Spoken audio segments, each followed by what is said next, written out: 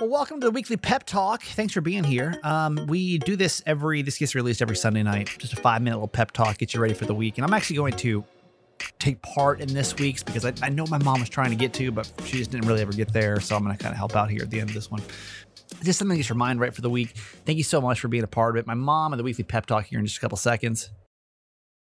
Another day is here, and you're ready for it. What to wear? Check. Breakfast, lunch, and dinner? Check. Planning for what's next and how to save for it? That's where Bank of America can help.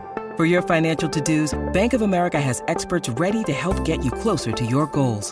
Get started at one of our local financial centers or 24/7 in our mobile banking app. Find a location near you at bankofamerica.com/talktous. What would you like the power to do? Mobile banking requires downloading the app and is only available for select devices. Message and data rates may apply. Bank of America N.A., member FDIC. Hi, it's Nancy. And for most of you who listen to this podcast on a regular basis, you'll remember my speaking of my dear 90-year-old friend, Joel, who is in the process of dying. We are now entering, I guess our third month. We're at the end of a second month of being with him in the process.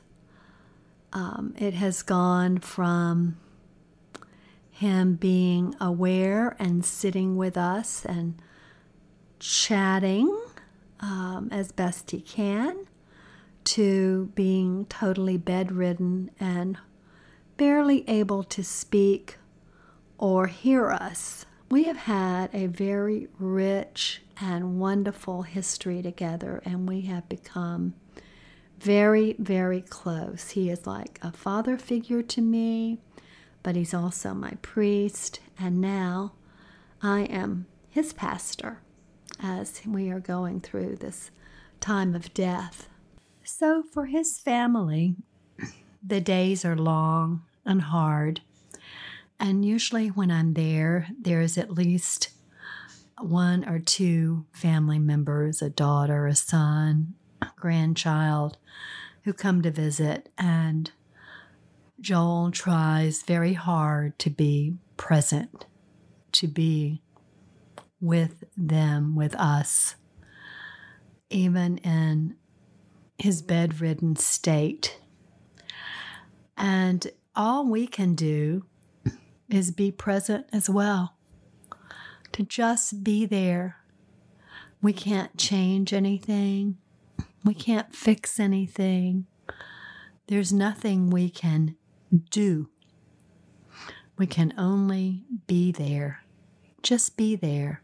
So here's where I want to interject this week, because my mom talks a lot about staying in the moment.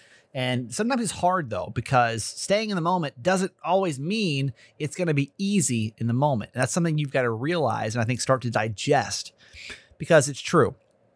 Living in the moment is like the best possible solution. You shouldn't be thinking about what's going to happen in the future. You shouldn't be worried about what's going to happen in the past. That really is like the ultimate salvation from depression and anxiety. Honestly, it is. Like, you're not worried about what could happen. You're not sad about what did happen. You're just right here in this moment. This is what's happening. But what happens in that moment is not the best moment. And mom preaches this all the time, right? Stay in the moment.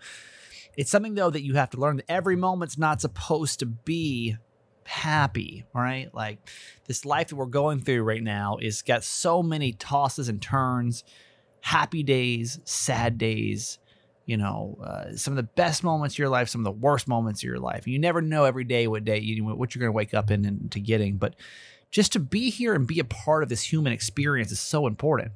So to not try to run away from those moments that are so uncomfortable, right? Like, it's all part, like, if you didn't have these hard days, my mom going through the death of her friend, how can you appreciate those moments? If you're staying in the moment, how can you appreciate the moments that something really great happens if you don't have anything to bounce that off of on the other side of the spectrum? So something to start your week off with is this week may be filled with moments that aren't so wonderful, right? And that's okay. That's okay. You need these moments that are uncomfortable so that you can really appreciate the ones that are.